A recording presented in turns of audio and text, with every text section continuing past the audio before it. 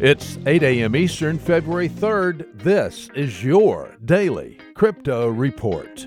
Bitcoin down 1% at $9,348.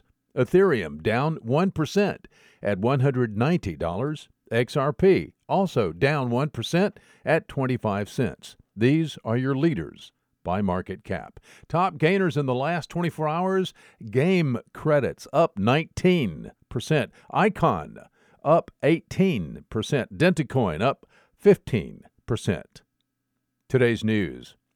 Well, now you can have your Ethereum and your privacy, too. The Aztec protocol launched on Ethereum February 1st.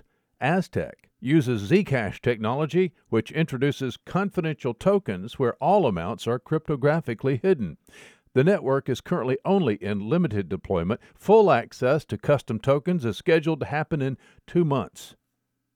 The U.S. government has accused Reginald Fowler of operating a, quote, shadow bank, unquote, tied to crypto services. Fowler rejected a plea deal offered by the prosecutor of the case.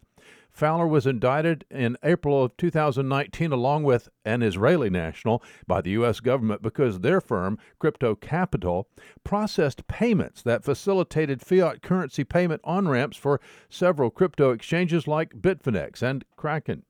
Bloomberg had reported that Fowler was expected to plead guilty to one felony and forfeit $371 million. Fowler has said, no deal. Well, the Winklevoss brothers are at it again. Cameron and Tyler have now obtained 6 stablecoin-related patents, according to the U.S. Patent and Trademark Office. 3 of the patents describe systems for changing the supply of a public blockchain-based stablecoin.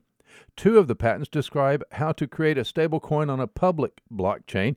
1 of the patents describes how to, quote, use a stable value digital asset to pay dividends for securities and other financial instruments tied to a blockchain, unquote. The Winklevoss brothers are the founders of the Gemini cryptocurrency exchange.